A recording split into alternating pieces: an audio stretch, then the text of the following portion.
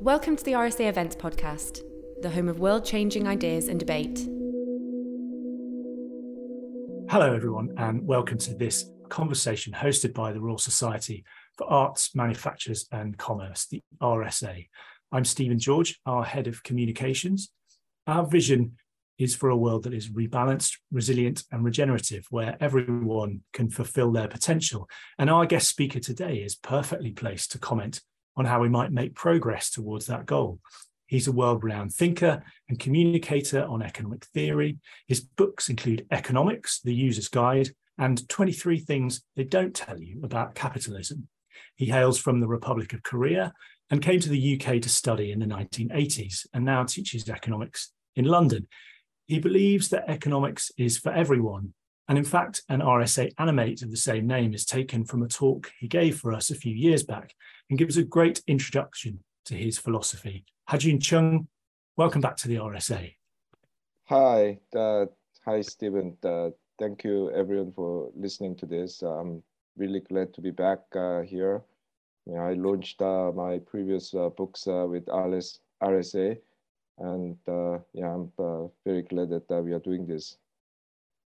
So Ha-Joon's latest book, Edible Economics, aims to make challenging economic ideas more digestible by looking at them through anecdotes about food from around the world. Prawns, coconuts, carrots, bananas and chicken, and many more besides are all thrown into the stew and provide lessons on fairness, equality, economic growth, the welfare state and globalization. Ha-Joon, it's a really absorbing read, and I've got lots of questions for you, including about the current economic situation in the UK. But before we get onto that, the floor is yours. Yes, thank you. Yeah, I combined two of my greatest passions in this book, food and economics. And let's begin at the beginning. The book starts from when I first came to Britain back in 1986 as a graduate student at the University of Cambridge. My spoken English was poor. I still have a thick accent, but I could hardly speak then. Racial and cultural prejudices were rampant, and the weather was rubbish. But the most difficult thing was food. Before coming to Britain, I had been warned by books because very few Koreans then had been to Britain. I had been warned that food in Britain was not the best, but when I came to the country and tasted the food, I just couldn't believe how bad it was. Everything was overcooked and bland. Anything that was considered foreign was avoided with near religious zeal. And at least for me, what epitomized the food culture of Britain in the 80s was the pizza chain called Pizza Land, now defunct. Pizza Land offered its customers an option to have their pizzas topped with a baked potato, just in case the British people who are not willing to eat foreign food get traumatized by a foreign dish called pizza. So there was this very parochial conservative food culture. But for me, the most difficult thing was that Britain's national enemy, food-wise, was garlic, which is the essence of life for Koreans. As it is told in the book, the garlic even features in our foundation myth. So when I came to Britain, not being able to eat enough garlic was very difficult. Of course, the food scene in Britain is completely different now. And I think my theory is that sometime back in the mid-90s, maybe late 90s, the British people had a collective epiphany and accepted that their food sucks. But once they did that, it opened a huge horizon for them, because once you admit that your food is not the best, why should you prefer Mexican over Korean or prefer Indian over Turkish? Anything tasty is fine. So as a result, Britain has become arguably the greatest place to eat in the world, because you can get anything. And it's got a very vibrant and exciting food culture now. Unfortunately, while my food universe was expanding at light speed, my other universe, that is economics, was being sucked into a black hole. Because from the 80s, one particular school of economics came to dominate our economic thinking. Until the 1970s, there were many different schools of economics. I talk about this in my book, Economics, the User's Guide, which the RSA turned into this amazing animation. So thank you, RSA. And there were at least 9 main schools of economics, neoclassical economics, which is the dominant school these days, Keynesian economics, Marxist economics, developmentalist economics, Austrian economics, meant that quite a few others. And you could, probably talk about there being 20 different schools of economics if you counted smaller schools, split bigger schools into sub-schools and so on. Anyway, so until the 70s, these different schools were competing with each other. Sometimes they were engaged in a death match. The Austrians and the Marxists had a death match in the 20s and 30s. The neoclassicals and the Keynesians had a death match in the 60s and 70s. But very often they were learning from each other, sometimes stealing ideas, sometimes fusing ideas. I mean, it was actually more like the food scene in Britain today. Huh? I mean, all these different culinary traditions, all being proud of their own tradition, but learning from each other, competing with each other. I mean, exchanging ideas with each other. Unfortunately, since the 1980s, economics has become the British food scene before the 1990s. Huh? There's only one kind of economics on offer. And this has created a very narrow and rigid economic thinking. And that is what I have been kind of fighting against throughout my career. Now, people may ask, well, why should I care if a bunch of academics become narrow-minded and engage in, say, intellectual monocropping, like these economists? But I think you should all care, because economics is not like, I don't know, the study of Norse language or the astronomers that are trying to identify Earth-like planets hundreds of light years away, because it has very significant and immediate impact on our lives.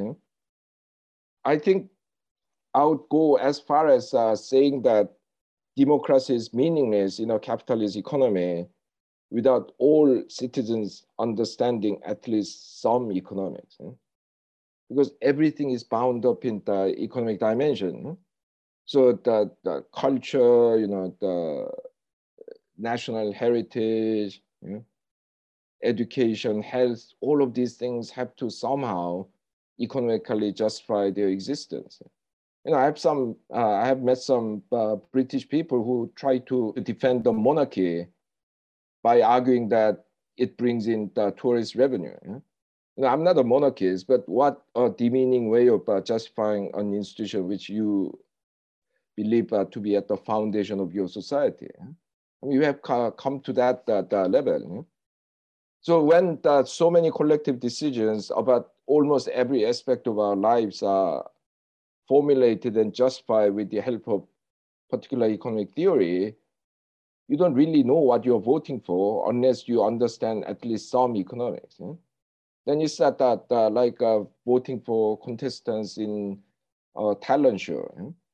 So that when you think about it, even if you don't necessarily know the economic theories behind them, you all know that economic theories affect government policies on taxes, welfare spending, interest rate, labor market regulations. I mean, we've seen how the important government policies are through the experiences of the last few weeks. And these policies in turn affect our individual economic situations by influencing our jobs, working conditions, wages, repayment burdens on the mortgages or student loans, our rents. Yeah. But economics does actually a lot more than that, because given its dominance, it has basically come to shape our society in rather fundamental ways. Yeah? Different economic theories assume different qualities to constitute the essence of human nature. So the dominant school of economics, the neoclassical school, assumes that human beings are essentially selfish. And the dominance of this theory has normalized self-seeking behavior. And these days, people who act in an altruistic way are either derided as suckers, as the Americans call them, or are suspected of having some selfish ulterior motive. And this has created a society where it is difficult to cooperate with each other, where it is difficult to advocate a policy that takes the social collective interest into account. Now everything's supposed to be about individual gains or losses, and people are supposed to vote all according to their economic gains and so on, gains and losses. And yeah, indeed, I mean, this has clearly been proven wrong through the Brexit vote. Yeah? Because I still remember David Cameron campaigning in favor of remaining in Europe with this big check with a sum like, I don't know, £3,400, telling people that our estimate is that if we exit the European Union, everyone will be better off by £3,460 on average. Yeah? But people said, no, I mean, that I don't care about the money as much as you think that I do. I care about our sovereignty, our the national identity. However, the economists might think these are misguided ideas. People do care about these things. Anyway, so the economics even affects what kind of society we have by telling people this or that is normal economic behavior, this or that is clever economic behavior, and so on. So in this book, I am trying to lure people into thinking about economics and learning economics, because it's so important in having a democratic system that works. So I basically try to bribe my readers with interesting stories about food at the beginning of each chapter, which are all named after some food ingredient. So Stephen mentioned some of these, the chicken, garlic, acorn. Well, you didn't know you could eat acorn. The Koreans actually eat acorn. So each chapter starts with some story about that food item. It could be, I don't know, the biological nature of that the food item, could be the history surrounding it, could be my personal relationship with that food item. And then somehow I morph those food stories into an economic story. So hopefully the reader will start reading the chapter because they find the food story interesting. But then before you know it, they'll be reading about economics. Now, however, be warned that this is not a book about economics of food, how food is produced and traded and consumed and wasted. I mean, there are lots of good books about it. So the food stories in my book are just bribes to lure the readers into thinking about economic issues and learning economics. It's a bit like the ice cream that some of your mothers that might have offered you in order to induce you to eat greens. If you eat your greens, I'll give you an ice cream at the end of the meal. But my bribe is even better because the bribe comes first. So that you don't have to actually continue to read the economic stories, but hopefully my economic stories should be interesting enough, because I have taken care to make it very diverse. I drawn different economic theories. I drawn examples from different countries. I talk about many different aspects of the economic world today. Whether it's automation, migration, climate change, the care work, inequality. So hopefully the main dish that is economics that should be interesting enough. But if you don't like that, you can just stop after you eat the ice cream. Anyway, to conclude, actually, when it comes to food, most people agree that we should have an open mind and try different things. I mean, this country actually has proven that. I mean, this deeply conservative the food culture has been completely transformed into something marvelous, because people decided that to be open-minded and try different things. So that I urge my readers to do the same with economics. There are all these different economic theories. They all have their strengths and weaknesses. But a healthy diet of economic ideas should include, different schools of economics drawn from different countries. Explore the philosophy and the politics behind the economic ideas. And yeah, I hope my book contributes to encouraging the people to think about economic issues and learn economics in a more diverse and interesting way. Thank you very much. Jun, thank you so much. And you're right. Your book definitely lures you in with the tastes and smells of world cuisine, and then you get the economic lesson afterwards, which is definitely the way forward, I would say. So look, we'll delve more into the tasty morsels in your book shortly, but I can't begin without asking you about the current economic and political turmoil in the UK. So for context, we're recording this conversation on the 21st of October 2022. So that's less than 24 hours after the resignation of the UK Prime Minister, Liz Truss. Things are moving very fast and very unpredictably. So by the time everyone's listening to this, much may have changed. So Jun, accounting for that, and from where we stand today, what's gone wrong and what can be done to put it right? I think Britain's economic malaise goes back much further than the current conservative government. It all started with Mrs. Thatcher in the 1980s. Now, in the 1970s, the post-war economic consensus of Britain broke down. So new model of the capitalism based on the welfare state and active intervention by the government into international trade and industry and so on. That model broke down, and what it replaced was Thatcherism. And Thatcherism did this original experiment with so-called trickle-down economics.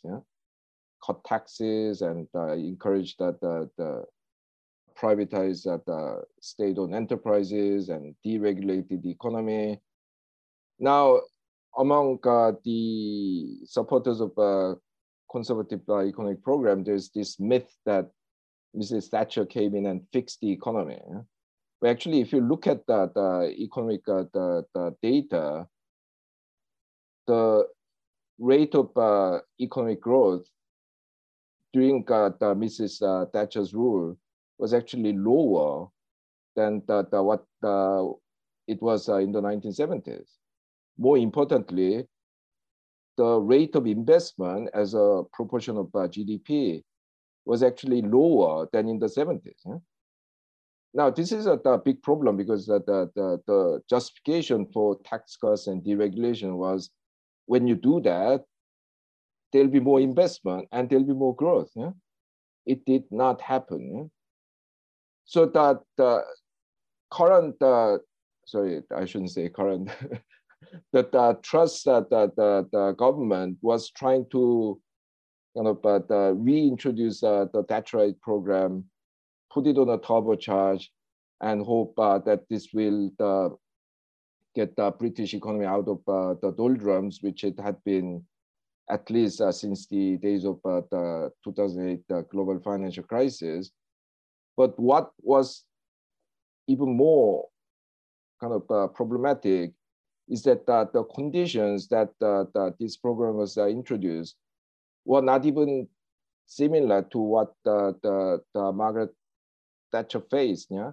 At that point, you could at least theoretically accept that, yeah, maybe if you cut taxes, yeah, the investing class will invest more. Maybe if you deregulate the economy, there'll be more business activities. It was actually not the case, but at that, in 1980, you could, yeah, maybe think that, yeah. But now, I mean, you know that those things didn't happen.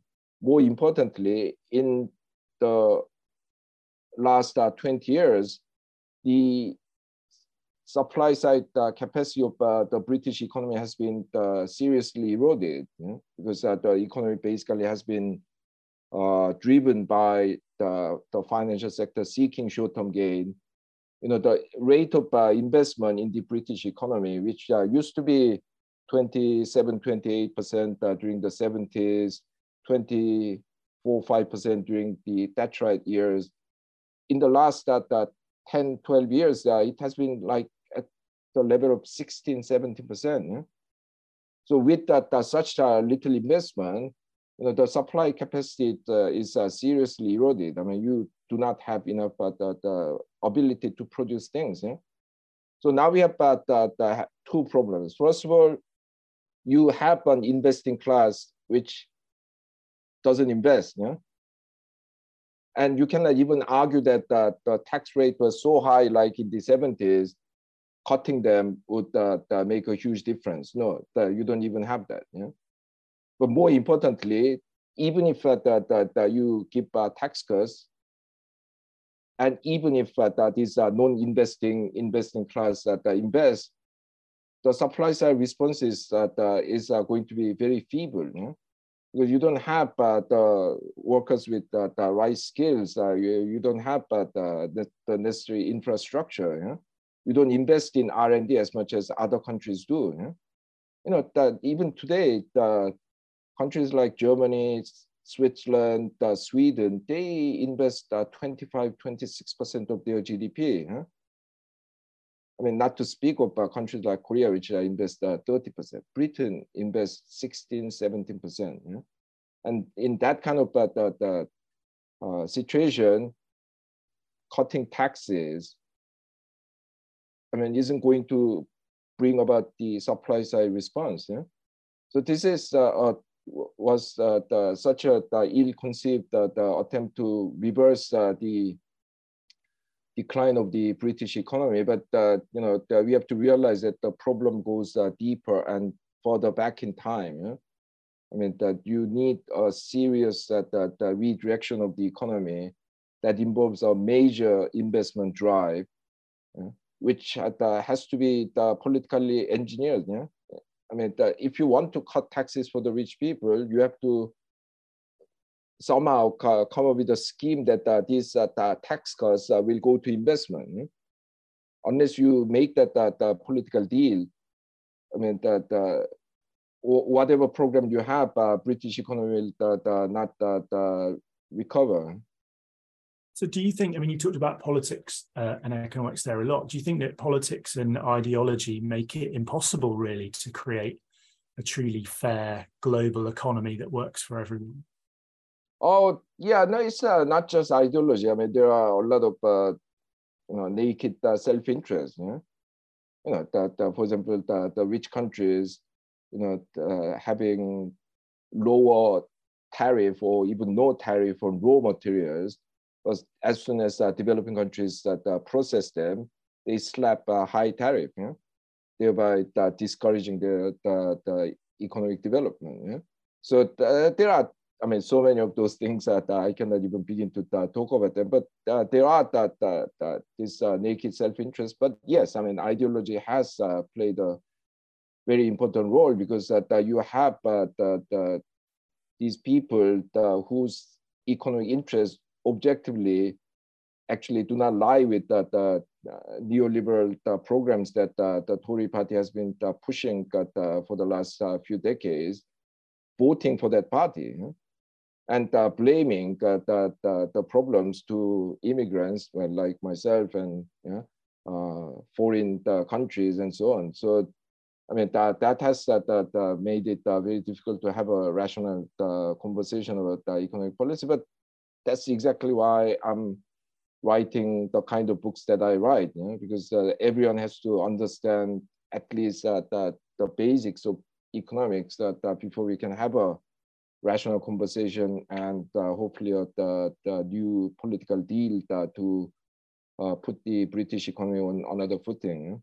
Yeah, I mean, you said earlier in the talk about how people need to understand what they're voting for in many ways. And few of us have got your decades of experience in the economy. So for us novice cooks, if you like, whose recipes should we try first? Which chefs make the easiest economic meals for us to digest? Yeah, well, I think that we all have different ethical positions, different political views. So that first of all, we have to accept that economics is not a kind of purely technical thing. For example, that in calling for economic growth, that say Liz Truss, she was advancing this particular view that aggregate growth in material production is what determines social welfare. I mean, it's a respectable position, but there are many other positions. Some economists will argue that the income needs to be equally distributed. Others will put emphasis on the social mobility.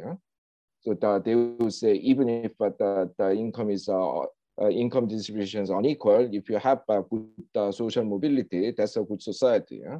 And you can have many different positions on whether growth is counted in the right way. Environmentalists will say we are not counting the damages that growth is generating on the environment, and we have to once you count them, actually what you call growth isn't even growth because it's reducing our welfare. Others that might not go to that extreme, but they would argue that the market is a very bad judge of what is socially valuable. We've seen that. During the pandemic, you had all these people working in NHS, the school teachers working in supermarkets, producing foods, designated as the key workers, but the market says otherwise. The market that basically, except for a small group of top medical doctors, all the key workers are poorly paid. So the market has basically contradicted this notion of key worker. They are not key. They are not important. Because if they were important, they should be paid better. So there are many kind of ethical and political issues involved in our economic decisions. So I think the first step is actually to fully understand what are the ethical and then political foundations of a particular economic argument. So I'm making it that sound more difficult, but once you understand these fundamental things, it becomes actually a lot easier to learn the rest. I mean, it's like cooking, that you need to learn the basic things, and once you know them, then you can apply those basic principles to do many different things. You mentioned care workers there, and I was really attracted by your chapter on chicken, which kind of gets into the detail of some of the things that the RSA says in its vision about equality and fairness. So I wondered if you might delve into that chapter a little bit more for us now. Yeah, actually, that chapter that starts with arguably the weirdest story in the book. The story is that when I was a graduate student, I had this Indian friend who would travel back home with Aeroflot, which then was the Soviet airline. I mean, according to him, I never taken the Aeroflot during the Soviet days because as South Koreans, which were on the other side of the Cold War, that we are not allowed to travel on them. But according to my friend, the airline was awful in every single way. I mean, the bad food, rude service, problem with punctuality, and apparently this cold white goose bumpy chicken was the only meal available on every flight, and passengers hated it, but they just kept quiet and ate it. But one day, this Indian passenger had an audacity to ask the stewardess to bring him something else because he's a vegetarian. And the stewardess kept, no, you cannot have anything else. This is a socialist airline. Everyone is equal. You cannot have a special treatment. So that story got me thinking, that in thinking about the equality, the people on the left have often ignored the differences in people's needs. Well, the socialist principle that is a very noble one because it says everyone is equally valuable human being and everyone should be treated the same. So whether you are a government minister or an engineer or the cleaner, you will get your annual pair of shoes, you will get your daily ration of bread and sausages, and it is a very powerful statement. But what was missing there was that these people failed to see that different people have different needs. Some people are vegetarian, even like bread. If the bread is the wheaten bread, leavened wheaten bread, I mean, the celiacs cannot eat it. Jewish people that are observing Passover cannot eat it. So unless you take into account these the differential needs, you cannot build a truly fair society. But the problem with the equality is not just on the left, but on the right too, because on the right, the emphasis is on equality of opportunity. So the right-wing defense of the high levels of inequalities, as far as that people had equal opportunity to compete, we have to accept that result, however unequal it may look to some of you, because that's the way to kind of use the people in the most productive way. So their argument is that if everyone starts from the same starting line, you have to accept the result. But my question to them is it really a fair race if some contestants have only one eye and some of them have only one leg? No, I mean, starting on the same starting line, that is equality of opportunity, doesn't mean that it is fair, because these people have failed to consider differential capabilities of different people. And these differential capabilities partly come from the inequality of outcome. Because unless you raise all children in the collective creche, like the Aldous Huxley's Brave New World, children growing up in the poor families, they are going to have their brain development arrested because of malnutrition. They are going to have their education disrupted because they are hungry during the classes. So unless you provide some degree of equality that will guarantee that every child has at least the minimum capabilities, You cannot call a race fair only because it gives equal opportunity to compete. So in this chapter, I'm trying to argue that both on the right and the left, equality has been conceived in a very unidimensional way. So not only do we have to look at the outcome as the socialists emphasize, and opportunity as the right has emphasized, we also need to look at the needs and capabilities. We need this more diverse, sophisticated perspective to truly deal with the problem of inequality. I mean, that point you make there about being more sophisticated, I mean, we talk a lot at the RSA about economic security and what that means for individuals. And often those macroeconomic measures that we have to define growth and success totally miss how real people feel about their own economic reality. What can governments do better on that front? Yeah, I mean, first of all, we have to recognize that growth is calculated on aggregate basis.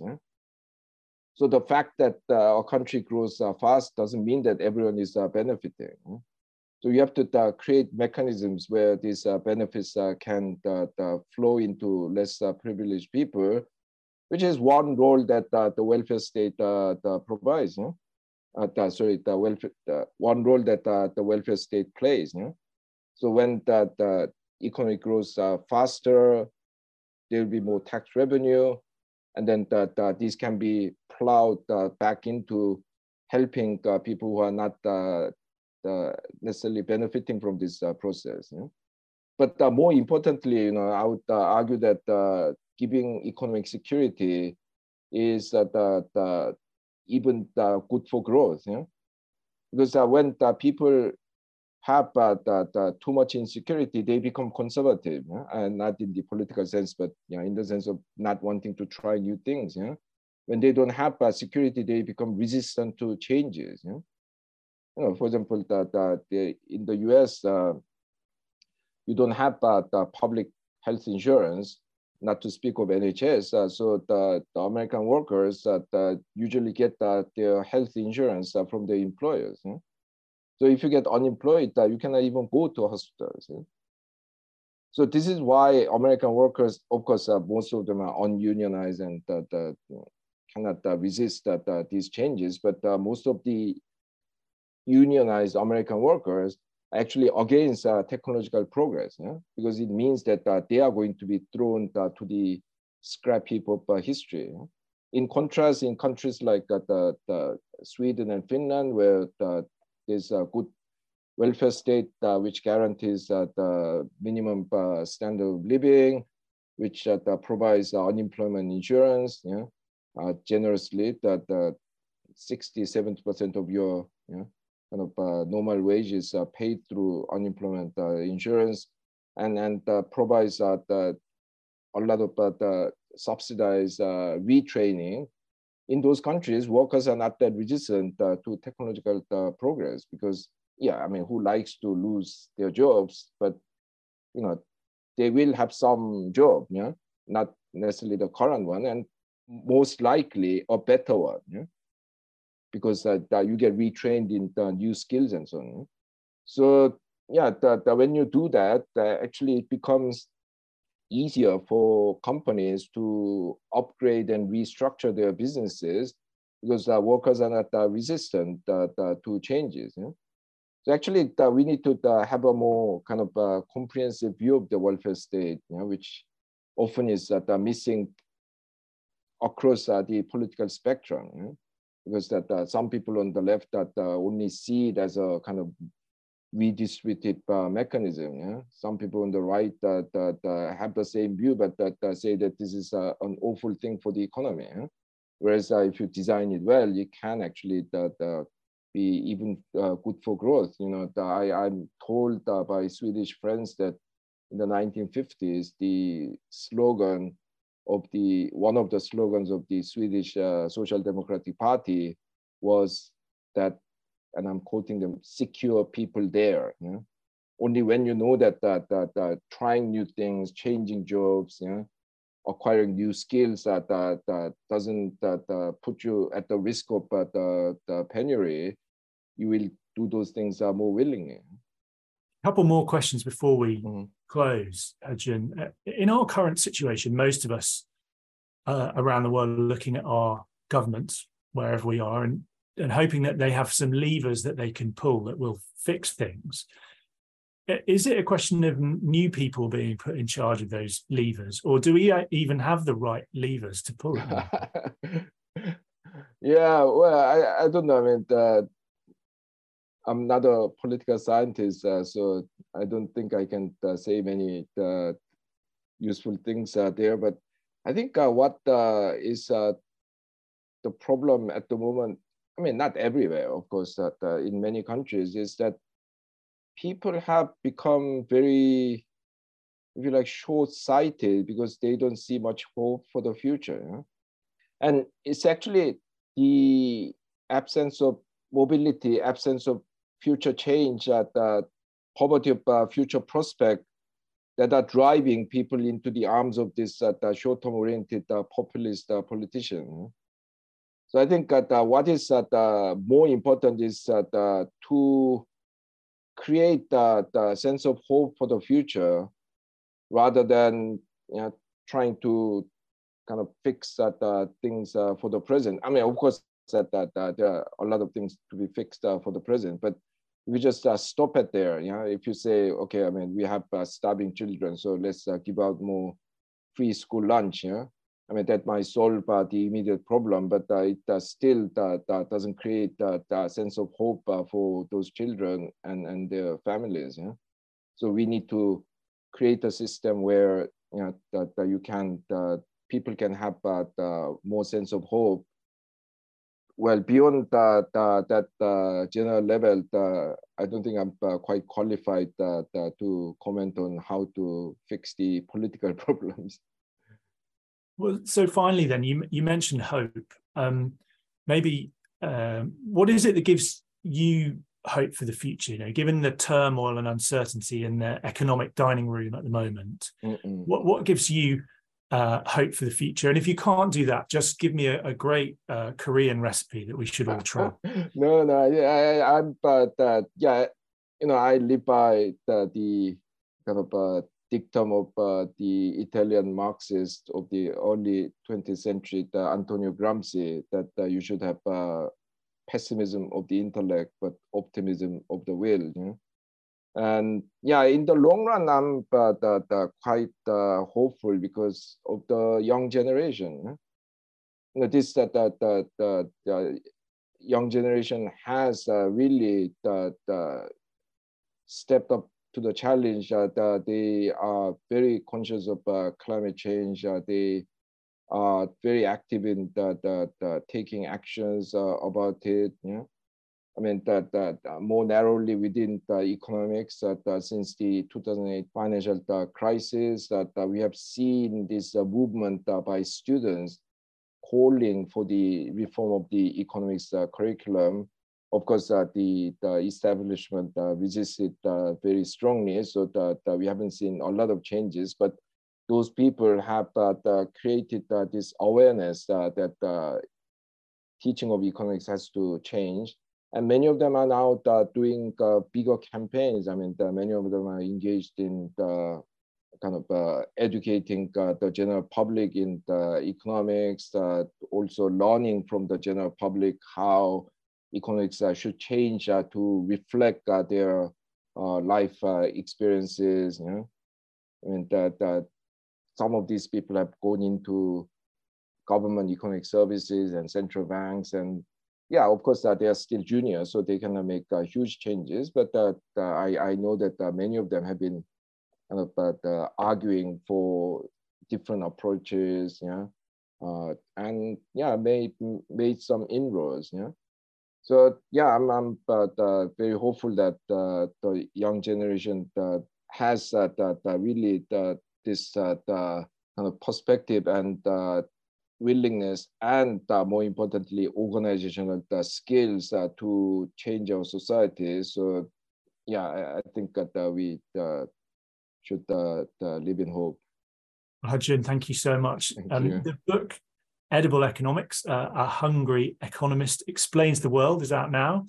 You can find it online and in bricks and mortar bookshops everywhere, although we have a special discount with foils if you follow the link on the RSA's event page.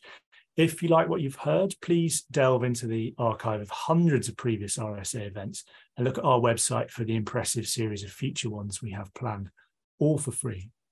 Also online, you'll find our new Design for Life mission, which follows in the best traditions and ambitions of the RSA, providing a clear-eyed diagnosis of current challenges, a hopeful vision for better futures, and an inspiring plan for how to get there, supported by our global network of fellows and thinkers and speakers like Hajun.